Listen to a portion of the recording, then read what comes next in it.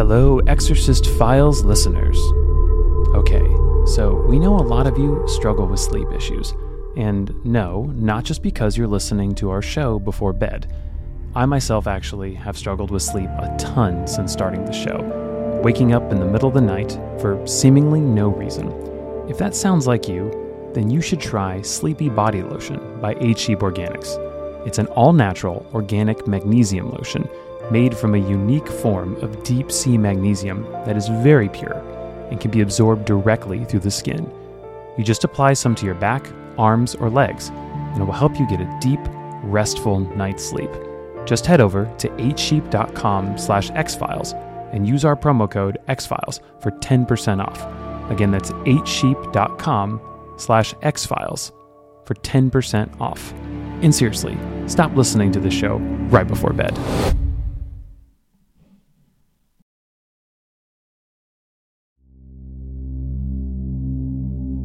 Silence, demon. Her baptism made her a daughter of God the Father. In the name of Jesus Christ, Savior of the world and Son of the Father, I command you and any like you to depart from her. Your prayers fall on deaf ears, feckless priest.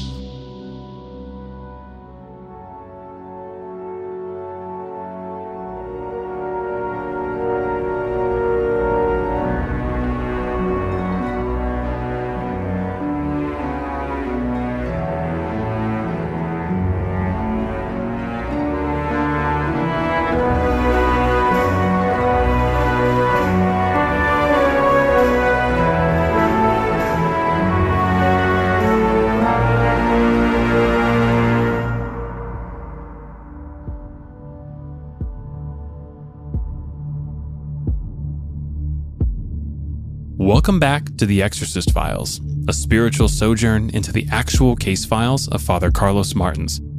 Last week, we brought you a heartbreaking story of a young girl who, after an abrupt abandonment by her father, descended into a deep depression, only to be assaulted by the forces of darkness as they came clothed in the dressings of love and light.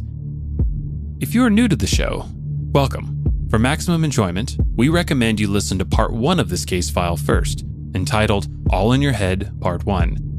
If you're fully caught up, before we begin, let me say real quick that we are very aware it's been a couple weeks since our last episode dropped. We haven't lived up to our once-a-week intentions, and for that, we deeply apologize. If you haven't surmised from the credits, we are a small 3-person team. And sure, we could go faster by compromising quality and runtime, but in the end, we prefer higher-level production value over punctuality. And let me reassure you that Season 2 will be fully staffed, so a weekly release will be easier to achieve. In short, thank you for your patience, and a special thank you to all those that understand our predicament and have left us kind words of encouragement. And as for those who left us a bad review for running late, Father and I forgive you. Chandler's working on it. Now, let's get on with the show. As with every case, listener discretion is advised. It was well over 5 minutes before Mike could get himself off the floor. Lena remained with her head cocked with a kind of Mona Lisa grin. Rita, what are you doing? Look at what you did! Rita, how bad are you? Can you stand up? I'll call an ambulance.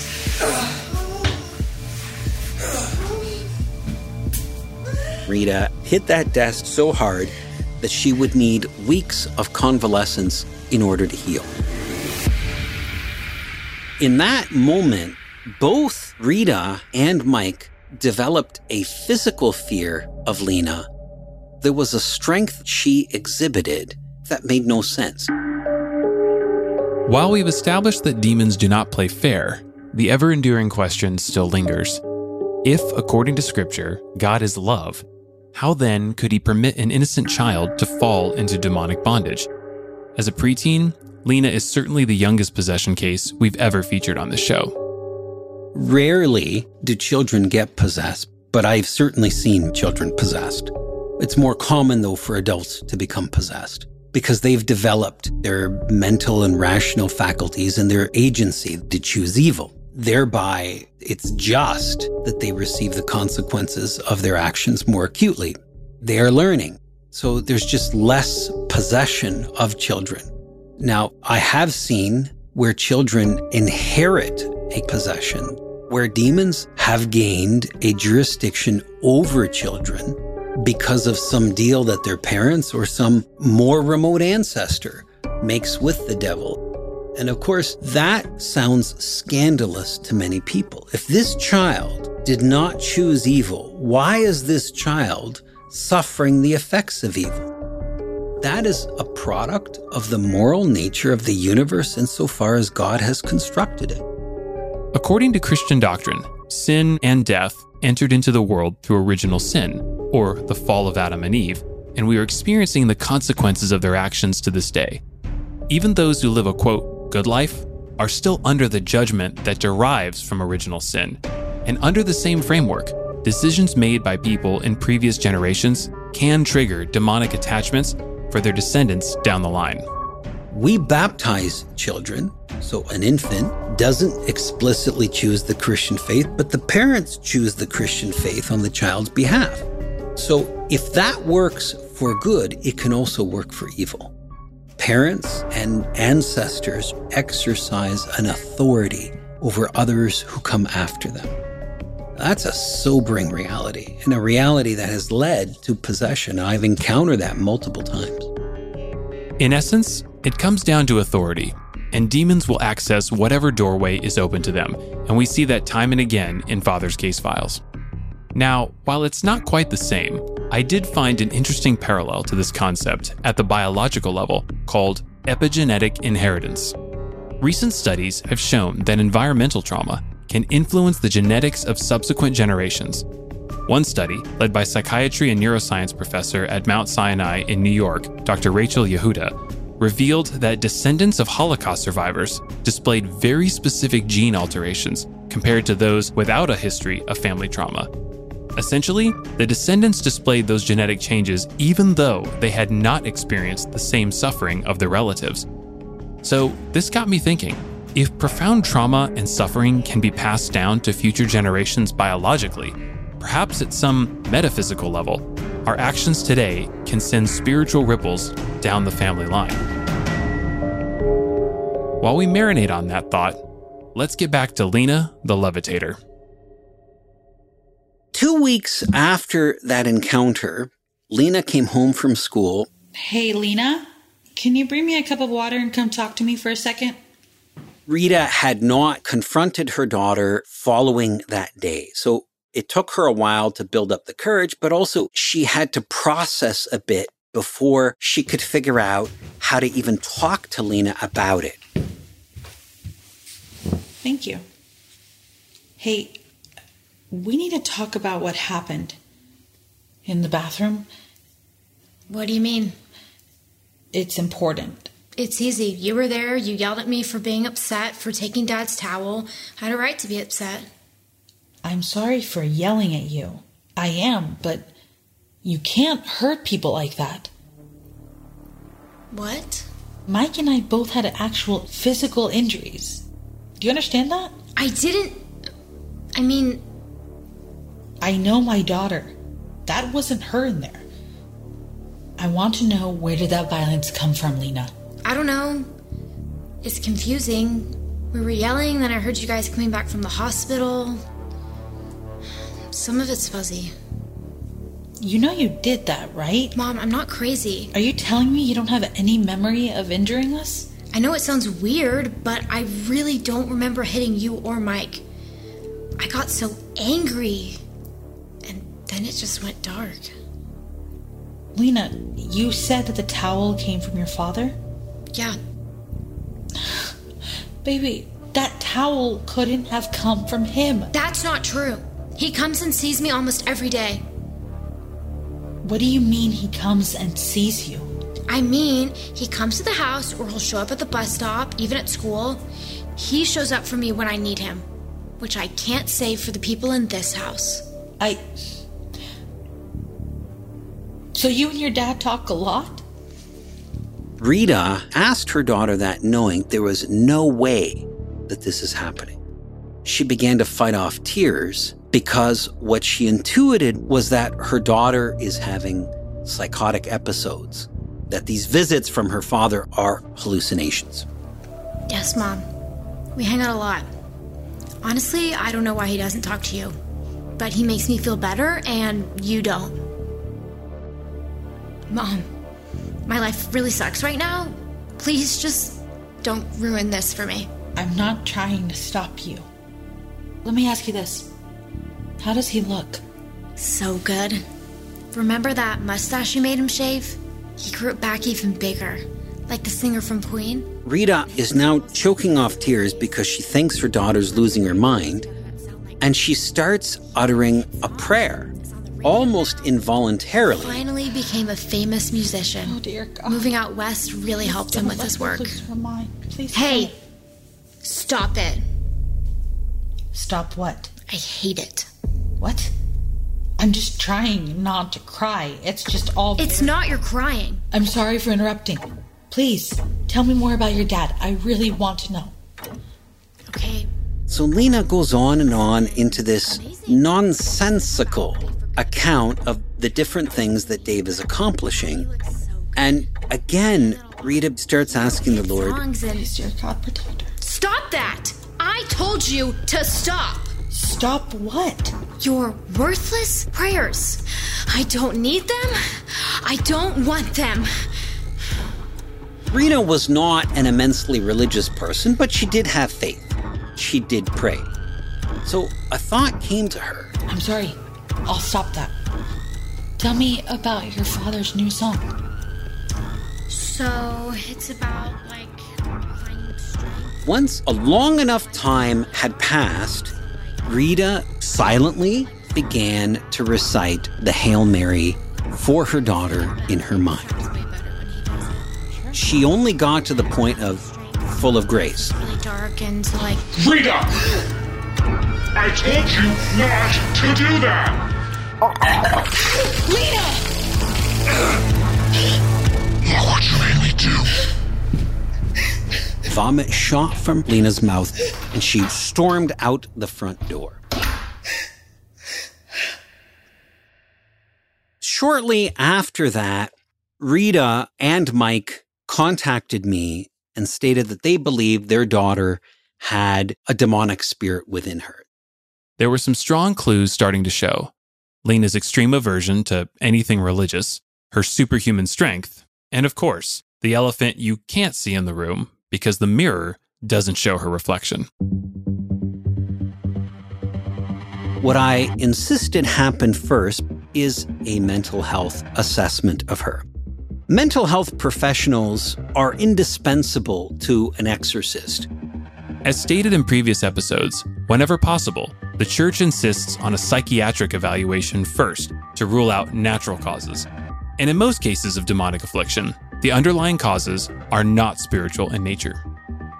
I referred her to a particular psychologist because he had such a soft-spoken demeanor and could convey an assessment in a way that made sense to the person with the affliction. That's what he did with Lena. Over the course of 2 months, he was able to prove to her that these experiences with her father were not real. So one of the big indicators was the fact that Lena's episodes were always preceded by a burst of anger and resentment brought upon by the absence of her dad, and they were usually directed towards her mom. She also reported that a second sensation would follow the anger, and that was a kind of mild pleasure that steadily increased, that became more and more intense. Eventually, it became so euphoric that Lena felt powerless to resist it. And there was a moment that she consented to it. Most victims of possession can usually recall a specific point of entry, so to speak, when they made a decision to yield control to the alien presence that was now exerting its thoughts and behavior on them. She would describe that moment as, quote, letting it take over. Then she would suddenly find herself living a false experience with her dad, but an experience that felt so real she took it for reality.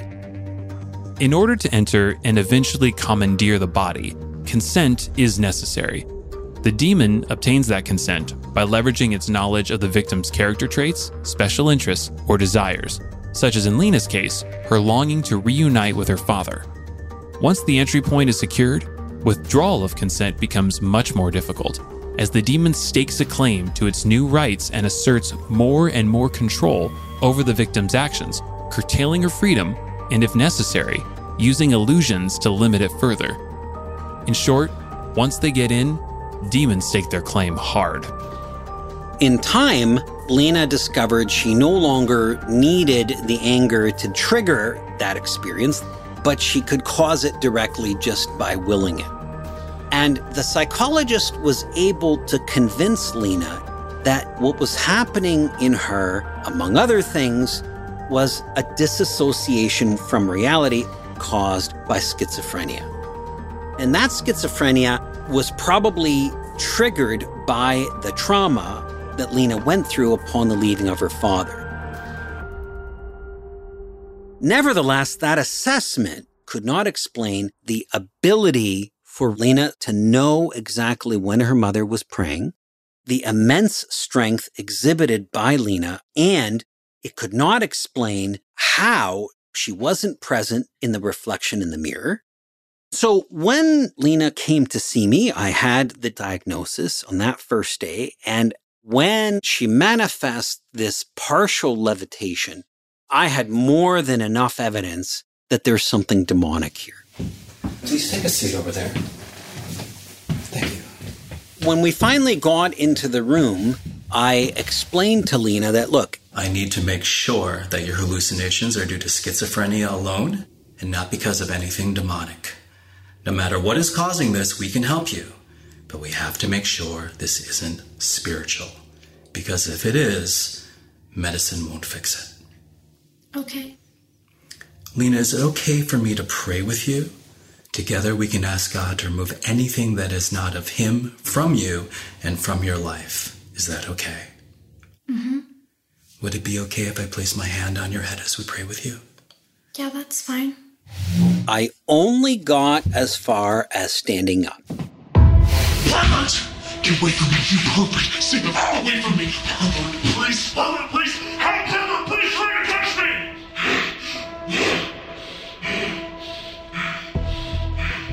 me! We're going to go to a brief commercial break, and when we come back, we'll take a deep dive into an ancient and powerful tool used in the Exorcist arsenal.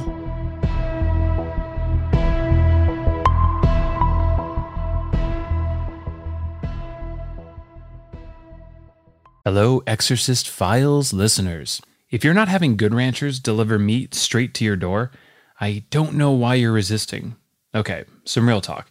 This company is actually pretty cool. Their founder, Ben, is actually a former worship pastor, and he felt God called him to start a meat company. And he had literally no experience in food. He just stepped out in faith, trying to be obedient, and a year later, they were absolutely crushing it, providing sustainable, all-natural products sourced only from American farms and ranchers. I mean, the fruit speaks for itself. Except they don't sell fruit. They sell amazing, high-quality meat that you can actually taste the difference. And if you want some seafood for Lent, just saying, they do great seafood. Go to goodranchers.com and use promo code XFiles, that's EX-Files, X-Files, for a delicious discount, 10% off. Seriously, go check it out.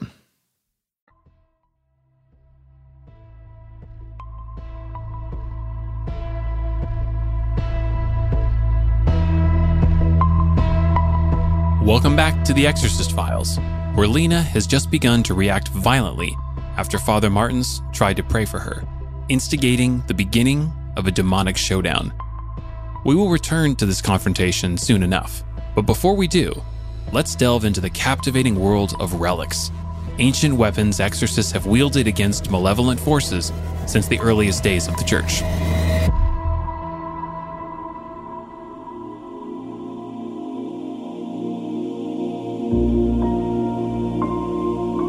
Throughout history, humans have turned to a variety of items to ward off evil. In the Christian tradition, Incense, blessed salt, and holy water are widely used to protect one from insidious forces. Bells are consecrated to clear the air of evil, hence the common presence of church bells and handbell choirs.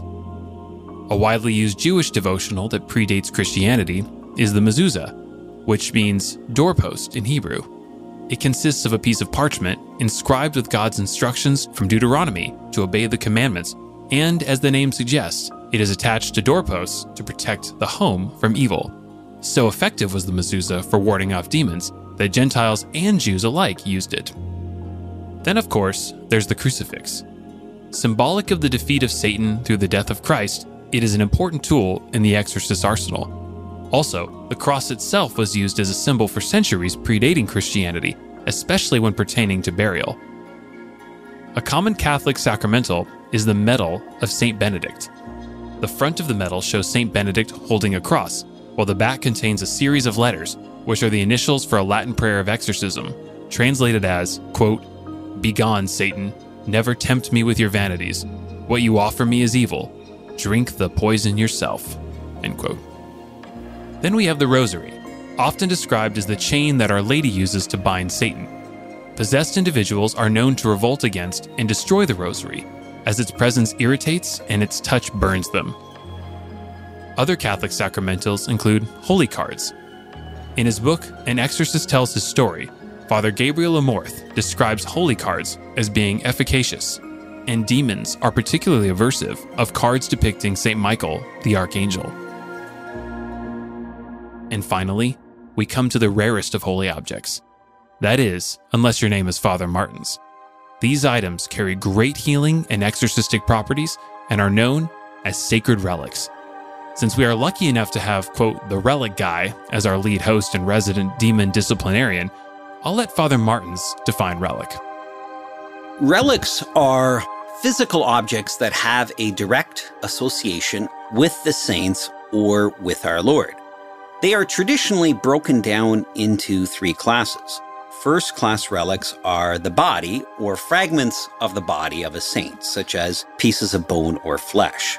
Second-class relics are something a saint personally owned. For example, a shirt or book or fragments of those items. Third-class relics are those items that a saint touched or that have been touched to a first, second, or another third-class relic of a saint. Within the rite of exorcism, it is stated that the crucifix, holy water, and where available, relics of the saints are to be employed. The ritual of 1614 contains 21 directives for the exorcist, with directive number 13 being, quote, relics of saints, where available, safely and properly fastened and covered, may be reverently applied to the chest or head of the possessed. Care must be taken that the sacred objects are not improperly handled or harmed in any way by the demon. Interestingly, the ritual also notes that due to the possibility of desecration, the Holy Eucharist should not be placed upon the head of the possessed person or elsewhere on his body. However, at the exorcist's discretion, this rule need not apply in cases where there is no danger of irreverence, such as when the victim's actions are nonviolent. The Catholic Church derives its use of relics from Scripture and sacred tradition. Each time a relic is mentioned in Scripture, two things always occur. One, there is always a healing. And two, touch is the way by which that healing comes about. In the New Testament, in Matthew chapter 9, we hear about a woman being healed of her hemorrhage simply by touching the hem of Jesus's cloak. Now, what's interesting is she didn't touch Jesus, but his clothing, and that was enough for the healing. Another example can be found in Acts chapter 19.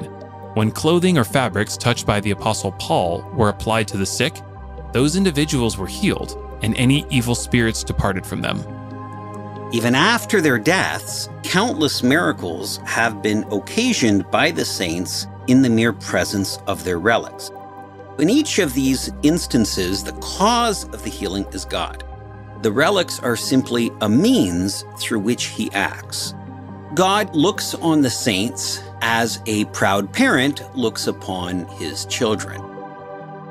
He wants to draw our attention to the saints as models and intercessors. While relics sometimes create controversy among Protestant denominations, the Church Fathers make numerous references to them as being conduits of God's power. St. John Chrysostom, for example, wrote of the power of relics, stating, quote, "The bodies of these saints repel the assaults of those enemies that are felt and seen, but also they both subvert and dissolve as readily the snares of the invisible demons and all the devices of the devil." St. Hilary of Poitiers, who died in 368, wrote that demons howl when relics are brought into their presence. St. Jerome, who died in the year 420, declared that even the dust of the saints torment the demons and cause them to burn with, quote, unseen flames. Perhaps the most remarkable ancient account of the interaction of relics dispelling demons and tormenting them comes from St. Ambrose, who was the Bishop of Milan. He died in the year 397. Ambrose had built an enormous basilica in Milan, but he lacked relics to place beneath its altar. In reference to a passage from Revelation chapter 6, it's an ancient tradition that relics of the saints are placed inside every altar. Having a lack of relics, Ambrose prayed that he would obtain some. And so in a dream, he was shown the location of St. Gervasius and St. Protasius, the proto-martyrs of Milan. The dream showed him their shared graves' general location, but it did not show him precisely where it was. So Ambrose, along with the excavation team, brought along a possessed demoniac. So at a certain point, the demoniac was seized and was thrown to the ground. The grave's location had been found. The bodies of the two martyrs were brought inside the basilica, and multiple demoniacs were liberated simply by being brought into their presence. What's especially noteworthy is Ambrose's claim that the demons spoke to the relics as if they were speaking to the saints themselves. And in the exorcisms I've performed, I've experienced the same. Given what we know of relics, it seems fairly logical to conclude that their efficacy would differ according to their origin and history. All relics are not alike in their effect. There's a universal effectiveness, and then there is a visceral effectiveness that really causes a kryptonite effect, a tremendous amount of weakening to the demon. And that is what you're looking for in the relics, and not each one produces that effect in demons. So that's the reason why I bring a very large number. I've got lots. I mean, you're talking to the relic guy. As Father is the man with the relics, this brings up for me an important question. How does the exorcist know which relic to use?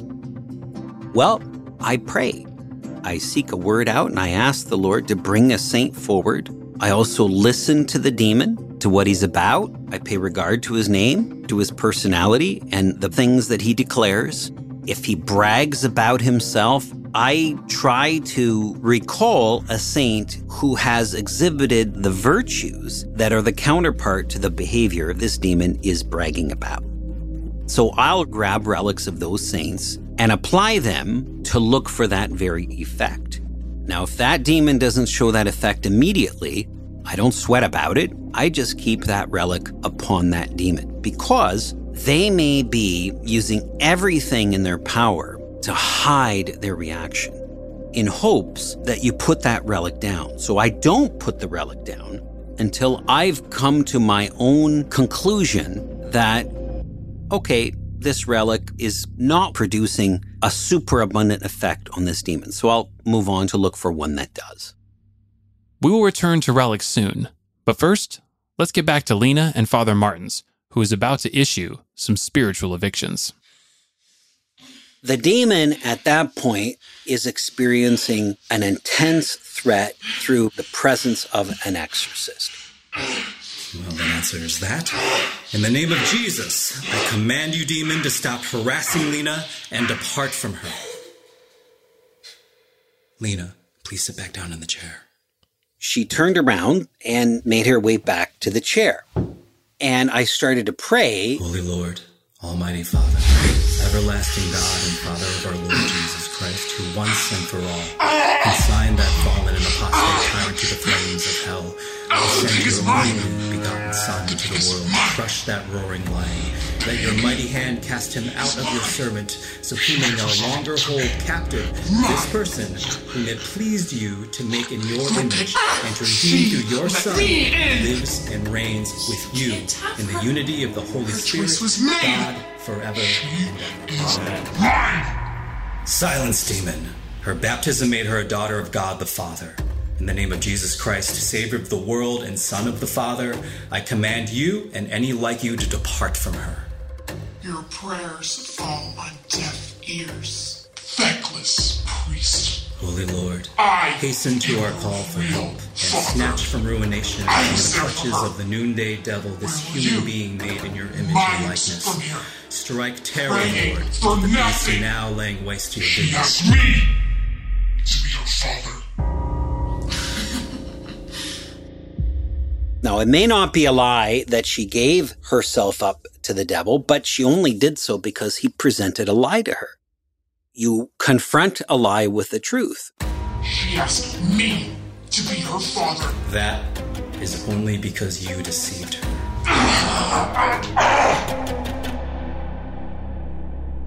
Truth itself is exorcistic.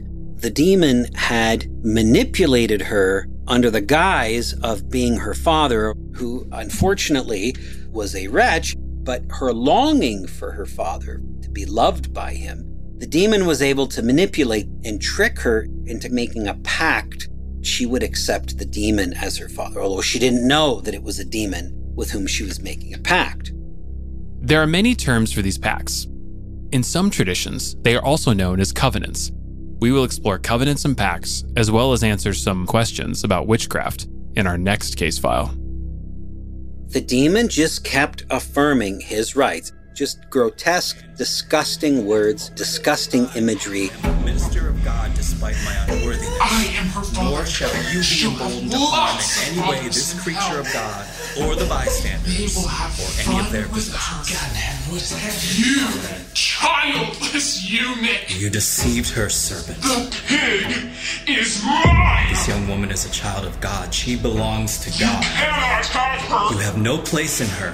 Return from the pit you came out of. Let her go, foul demon. Oh, this sack of shit! This war will let me run amok! Amok! That is not our daughter, that's not Lena. That is Come on, something Father. else. This one probably isn't even your type. I know your type. Naughty, nutless wonder of a priest. This is my house. My body. I will have fun with my body.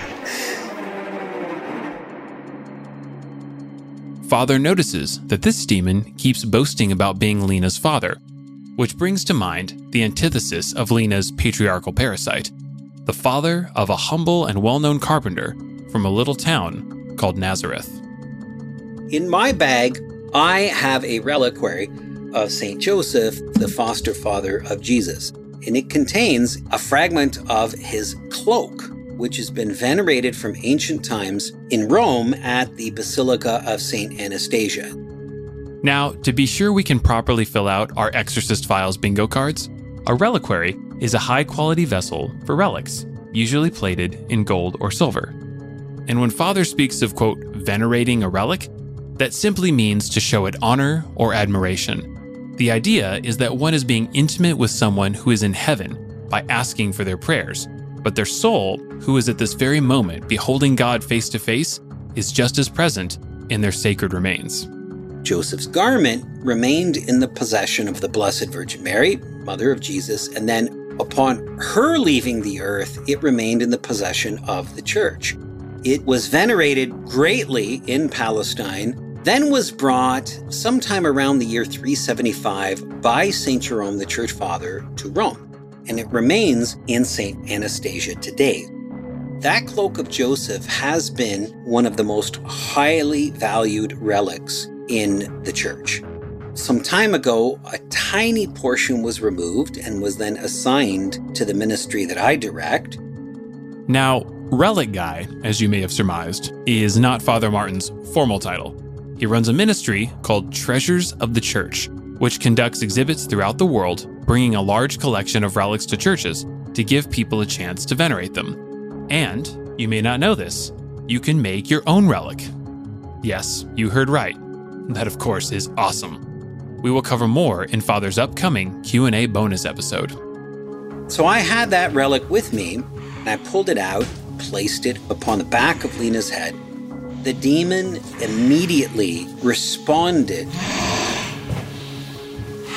Do you recognize this? I do. He is no more of a father than you are. This heretic. Do not. No. Wicked serpent, you are condemned. You will trouble him no more. I bind you, demon, in the name of Jesus, our Lord and Savior.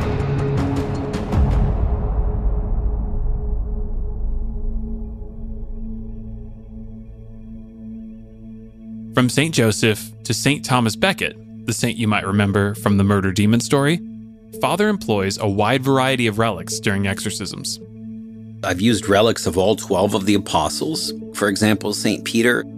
Peter the apostle always, for me, gets a reaction. That's not too surprising. After all, he is the apostle upon whom Christ said he would build his church.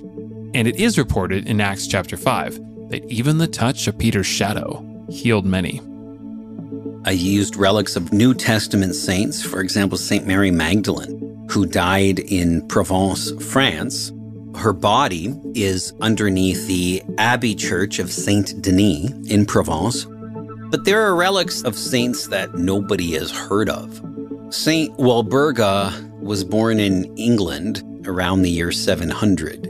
I had this relic of hers, and I'd applied maybe 20 or 30 relics prior to that point, but my gosh, when Walburga was applied against this demon, we struck oil. And now he was subject to our prayers in a way that he hadn't been before. It was just a game changer. Anytime as an exorcist that you can achieve that, gosh, you've just cut your time and your effort exponentially. Now, if you're like me, you are wondering how anyone knows the relics Father uses are actually authentic. When these New Testament saints died, immediately there was a shrine erected over the grave of the saint, so their tombs were honored and venerated.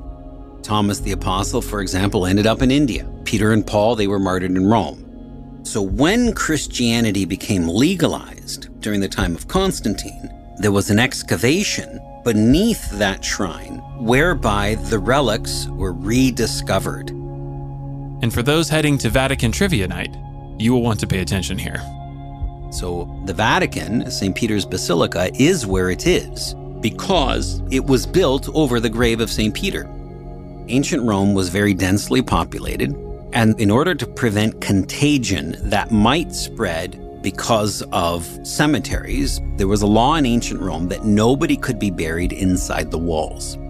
So the Vatican was a very large cemetery, a necropolis, that existed beyond the Tiber.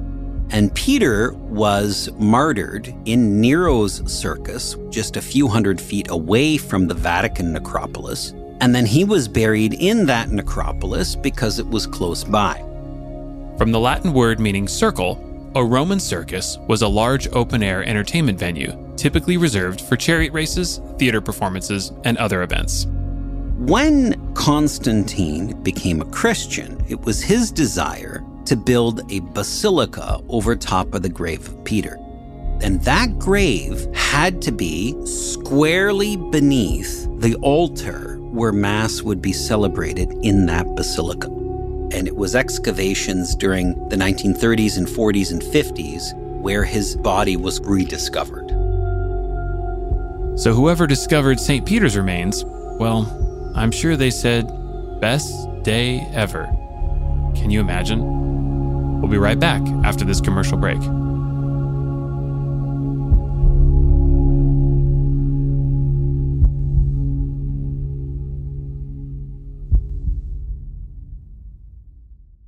Hello, Exorcist Files listeners. If you're not having Good Ranchers deliver meat straight to your door, I don't know why you're resisting. Okay, some real talk. This company is actually pretty cool. Their founder, Ben, is actually a former worship pastor, and he felt God called him to start a meat company. And he had literally no experience in food. He just stepped out in faith, trying to be obedient, and a year later, they were absolutely crushing it, providing sustainable, all-natural products sourced only from American farms and ranchers. I mean, the fruit speaks for itself. Except they don't sell fruit. They sell amazing, high-quality meat that you can actually taste the difference. And if you want some seafood for Lent, just saying, they do great seafood. Go to goodranchers.com and use promo code XFiles, that's EX-Files, X-Files, for a delicious discount, 10% off.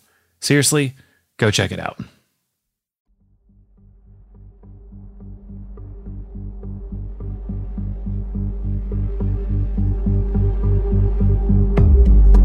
Welcome back to The Exorcist Files.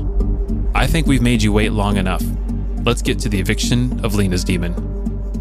Lena required 8 exorcism sessions before she was completely free of the demon. In the 3rd session, the demon himself confessed the moment that he entered her was shortly after her father left. The demon presented to her a reality that was deceptive and manipulative, and Lena knew there was something off with it, but she conceded to it anyway. That served as the pact.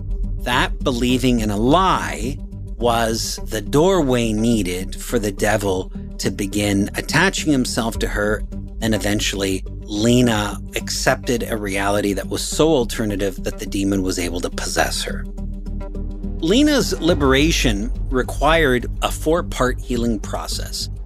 The first was that she had to accept the fact, hey, my father abandoned me. I understand this hurts you. And this was really difficult for her. I thought he loved me. Very traumatic. I have the best memories of being with him, and then he just left me. He left me. He left me. She deserved to be left. In the name of Jesus, I demand you leave this child of God. Lena, stay here, stay with me. Even if you get angry, focus on me. I know it's difficult to accept, but every instance of your father's return were deceptions of an evil force.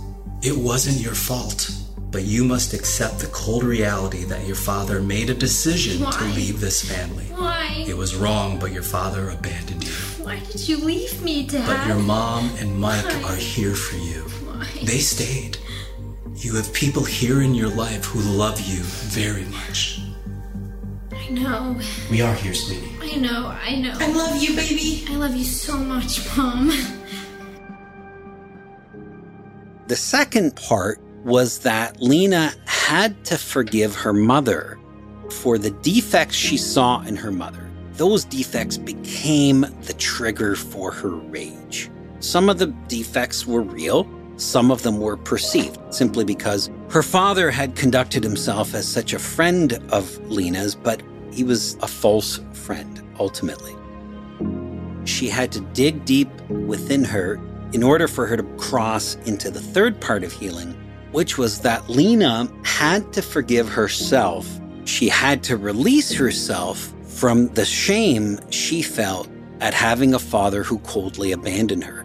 Of course, it's not Lena's fault that he did so, but I've worked with victims since the beginning of my priesthood, and what I've noticed is that a victim will sooner forgive an abuser than will forgive himself or herself. It was not your fault your father left. But if he loved me, why would he leave me? It must be something I did. I wasn't good enough. No, Lena. Your father is a broken man. Broken people hurt people. I'm not good enough. Lena. People don't just leave. There has to be something wrong with me. Look at me. Look at me. Forgive yourself. It hurts. Say it out loud. I forgive myself. Say it. It just hurts. I forgive myself. I forgive myself. I forgive myself. I forgive myself. I forgive myself. That needed a lot of ministry to put her in a place where she could see the defect was squarely on her father's shoulders. There was something shamefully wrong in her father. And the fourth and final step was Lena had to claim her identity as a daughter of God. You must remember who you really are. Repeat after me now. I was created by God. I was created by God. I am loved by God. I am loved by God. Lena, you are not a mistake because God chose you to be here. From the very beginning, God knew you. He calls you by name. God chose me to be here. God wants me to be here. I belong here. That's right. Good. Lena, say with me now. I have dignity and I belong here. I have dignity and... I am a proud daughter of darkness. Lena, come back to me. Lena. Prince is her father. You Come back to are me. your father as filth. Lena. You disgust. Lena, come back to me, Please Lena. will cradle your empire of shame. Lena, come back. Lena. What am I doing wrong? It's not working. You're doing great. Just sit back down. It knows its time is short, and it knows where it's going. These 4 steps were the engine, if you will, by which the exorcism became effective. That gave her the freedom internally to remove any final claims the demon possessed on her. And the demon didn't stand a chance. The faith of the holy apostles Peter, Paul, and all the saints commands you. Belong to The blood me. of the martyrs commands you. You'll The continence of the confessors commands you.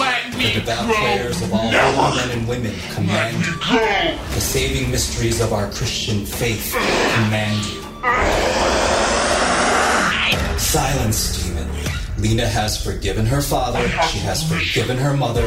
She has forgiven herself. She has accepted her true identity as a daughter of God. Your deception is at an end. No, demon, no longer do you have authority. You heard it here before God Almighty. Your rights have been removed. In the name of Jesus Christ, Son of the Most High, I cast you out and send you back to the pit of hell.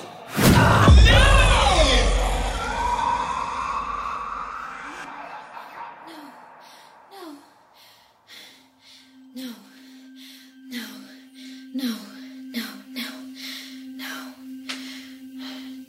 Mom? Lena! Baby! We're right here. Is it over? It's over. It's gone. That was really scary. I'm really sorry, guys. It's okay. You're okay. How do you feel? Lighter. I feel confused, warm. Can we go get some ice cream or something? My throat really hurts and I could use a nap. Absolutely. We can go get you whatever you want. Anything at all. I love you guys. I love you so much. God the Father loved her. She's ultimately his daughter. And even though her human father and everyone else on this earth, for that matter, is going to fall short, God doesn't fall short. And he always will love her. And she always has a place in his heart. And that, folks, is what makes Father's job so special. The freedom that the victims find when they finally are released from their spiritual shackles. So even if you find yourself skeptical of certain claims made in this podcast, we can hopefully all appreciate the fact that these people, after their time with Father Martins, recovered. They were liberated.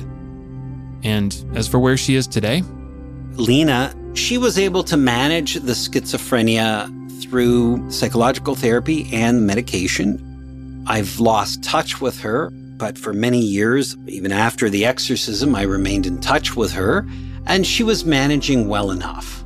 She's certainly not the worst schizophrenic case that I've ever seen, but it was a real thing for her, and she had a really good analytical edge to her, and she was able to parse out what is false by tracing back, wait a minute, where did this thought come from? Is this rational to believe? What was I thinking before? What was I feeling before? How did I end up here?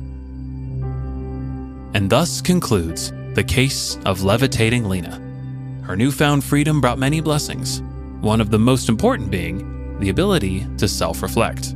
And we are happy to report that Lena is finally able to get her picture taken, especially that new driver's license photo.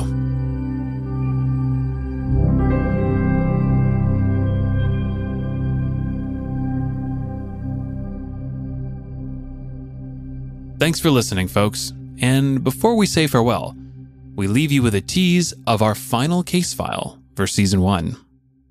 Okay, then. I'll take these plates, grab us another fin de monde, and then what do you say we move to the solarium and watch the sunset?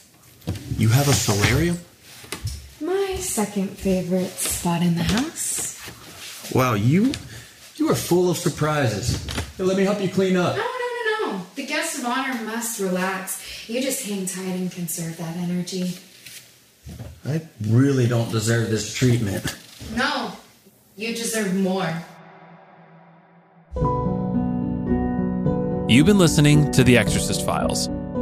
For additional materials and video resources, you can follow us on social media and sign up for our email list at exorcistfiles.tv to be made aware of new case files. You can also email us absurd and overly specific criticisms at exorcistfiles@gmail.com. Or just feel free to send some praise. We love both. We do get hundreds of emails, so give us some time. All cases in The Exorcist Files are recounted by Father Carlos Martins from his personal archives. The Exorcist Files is hosted by Father Martins and myself, Ryan Bethea. This episode's reenactments were directed and recorded by Chandler Mays and Ryan Bethea in Los Angeles, California. Lena was portrayed by Kennedy Hatton, Stepdad Mike by James Brant Isaacs, Rita by Lexi Flores, Father Martins by Paul Leach. Any likeness or similarities of characters are entirely coincidental and unintentional on the part of the writers. Additional research provided by Anne-Marie Robson and Miranda Hawkins. Script written by Chandler Mays and Ryan Bethea. Original theme and select scores written and composed by Dan Carey Bailey. Additional music graciously provided by Dim, spelled D-I-M. And you can find his beautiful album, Steep Sky, Stained Light, at imdim.bandcamp.com. Assistant editor is Christoph Ears. Supervising producer, sound designer, editor, and mixer is Chandler Mays. Executive producers are Carlos Martins, Ryan Bethea, Ben Bolin, and Chandler Mays. The Exorcist Files is a production of iHeartMedia.